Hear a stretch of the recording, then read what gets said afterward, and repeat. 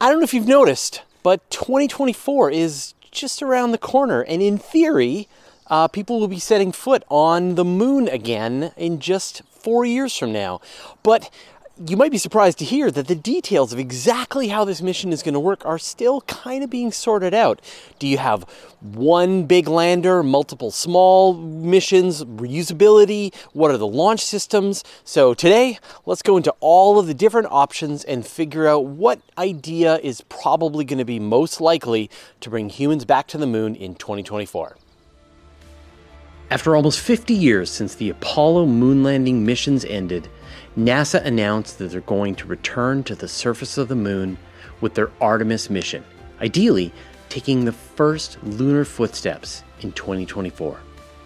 NASA Administrator Jim Bridenstine asked for additional funding to achieve this goal, and the other branches of government haven't been as enthusiastic about this plan, so don't be surprised if the landing date slips to 2028 or even farther. But NASA is moving forward on its architecture to return humans to the moon, from its launch rocket to the entire method of getting astronauts down to the surface. But exactly which rockets, modules, and landing systems that will be used are still getting worked out, with different options are still being considered. Today, I wanted to talk about all the different hardware options that NASA has available to it, and how their use might change the overall plan for the Artemis mission. But before we take a look at the Artemis strategy to go to the moon, let's take a quick look back at the Apollo methodology that actually put humans on the moon back in 1969 and through the early 1970s. First, there was the launch of the Saturn V rocket carrying 3 astronauts launched from Cape Canaveral, Florida. The first stage of the Saturn V blasted off from the launch pad, carrying the rocket about 68 kilometers altitude.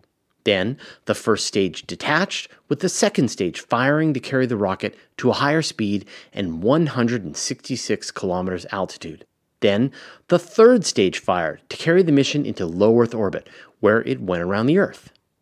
Then, the third stage fired again to send Apollo on a trans-lunar injection orbit, carrying it on a path that would bring it to the moon.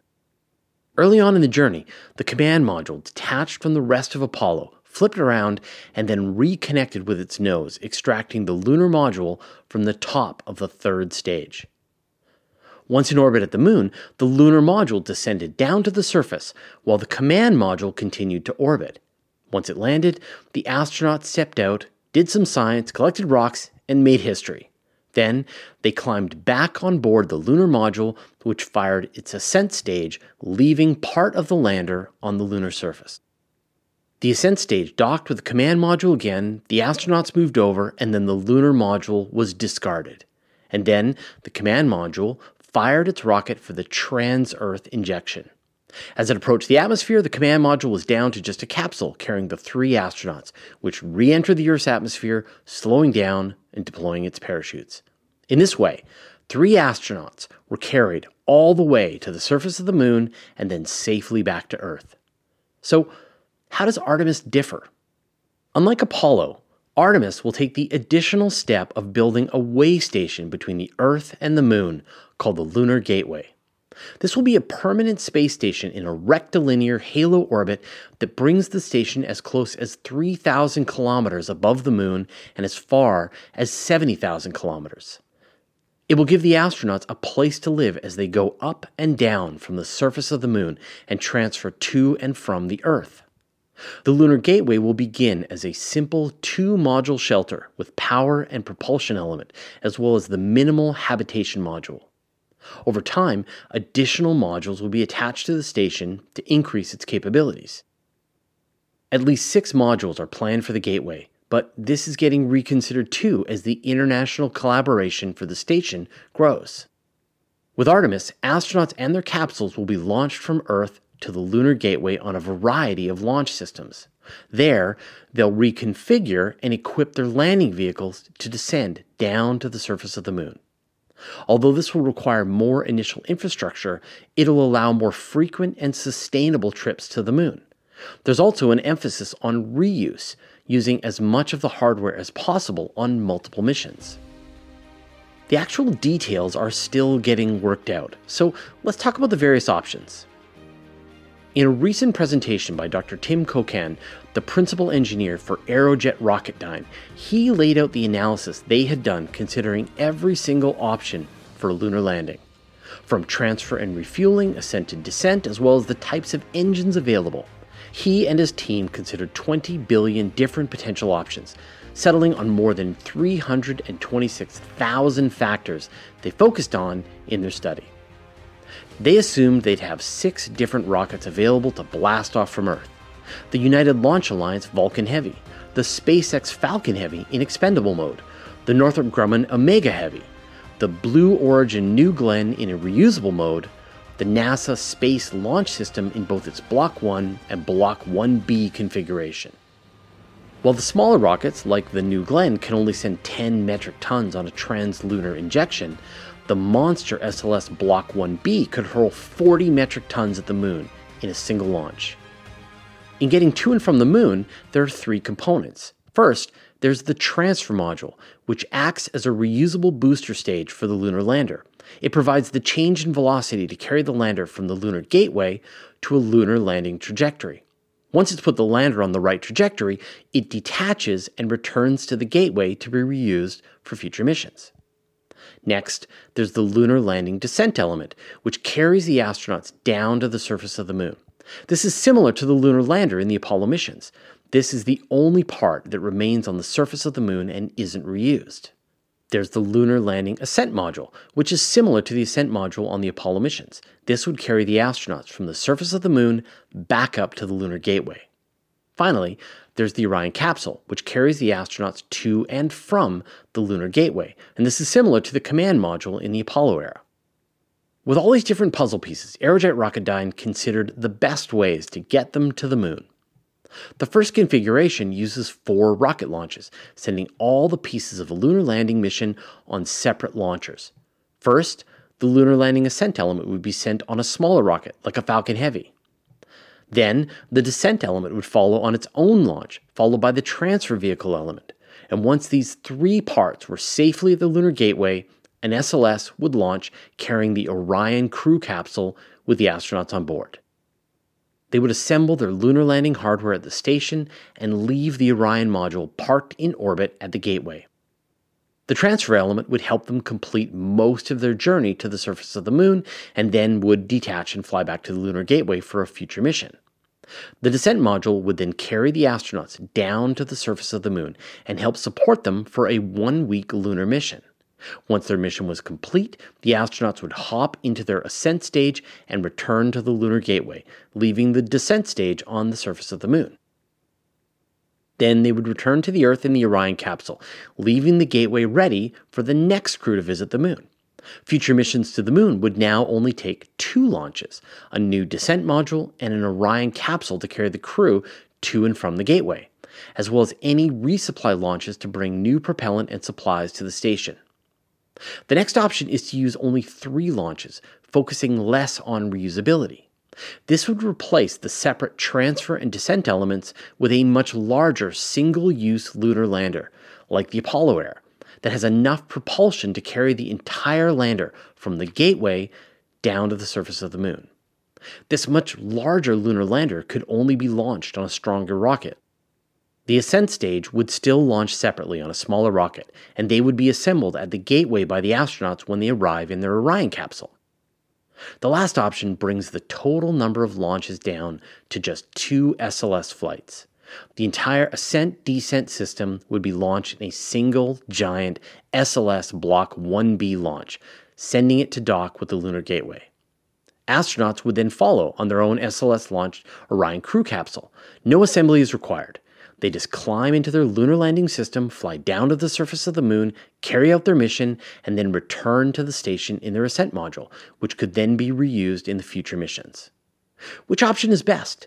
They all have their advantages, and it all depends on NASA's priority and the maturity of the various hardware to go along with it. Will the SLS be complete in time? What about the heavier Block 1B configuration? Will they build their own lunar lander or go with a commercial solution? Speaking of commercial options, let's talk about NASA's plans for lunar landers, and I'll get to that in a second, but first I'd like to thank Quentin Krevicek, Anthony Kaleja, John Keese, Dustin A. Ruoff, and the rest of our 861 patrons for their generous support. Want our videos early with no ads? Join our community at patreon.com/universetoday. In September 2019, NASA sent out a request for a proposal from companies that can supply them with a lunar landing system for the Artemis program. A range of traditional and newer companies responded, including Boeing, Blue Origin, SpaceX, and others. And we should see NASA announce the winners any day now.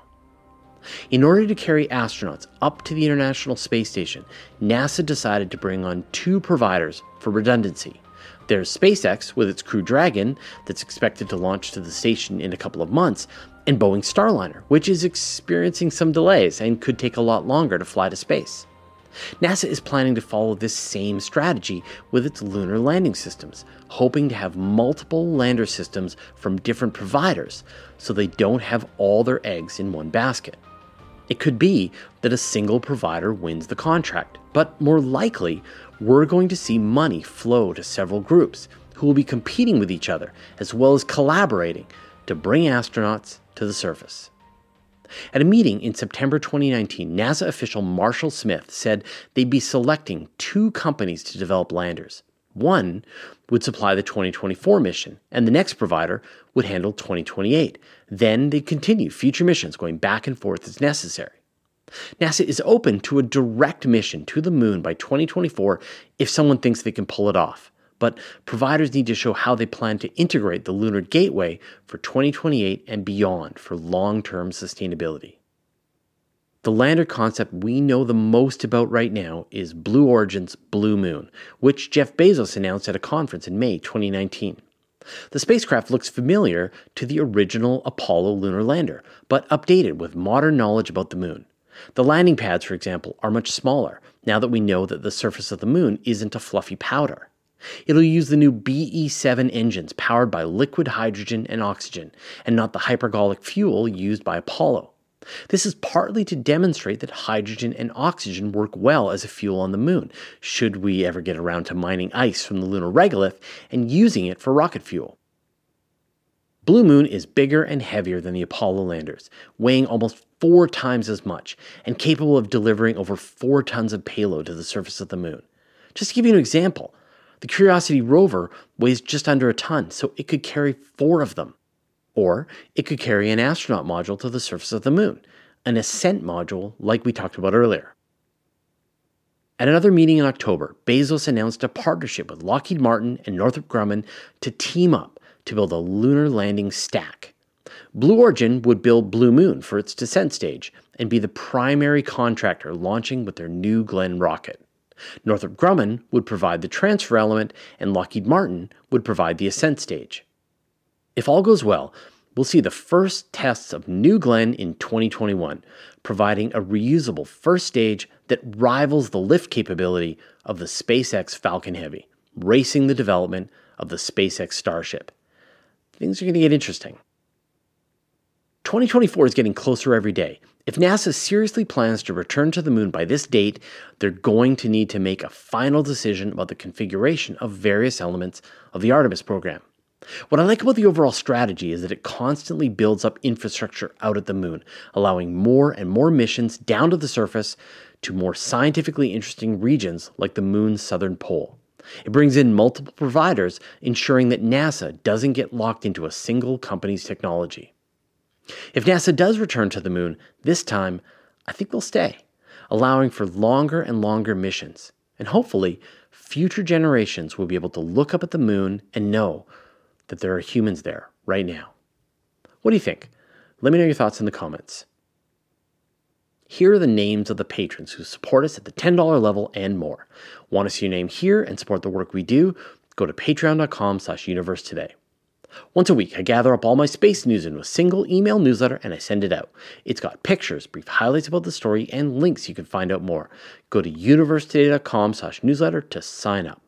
And did you know that all of my videos are also available in a handy audio podcast format so that you can have the latest episodes as well as special bonus material like interviews with me show up on your audio device? Go to universetoday.com/audio or search for Universe Today on iTunes, Spotify, or wherever you get your podcasts. And I'll put a link in the show notes. What other payloads make sense to put onto the surface of the moon? What about a telescope on the far side of the moon? We did a whole video about how that might be a great place to observe the universe, and you can watch that video now.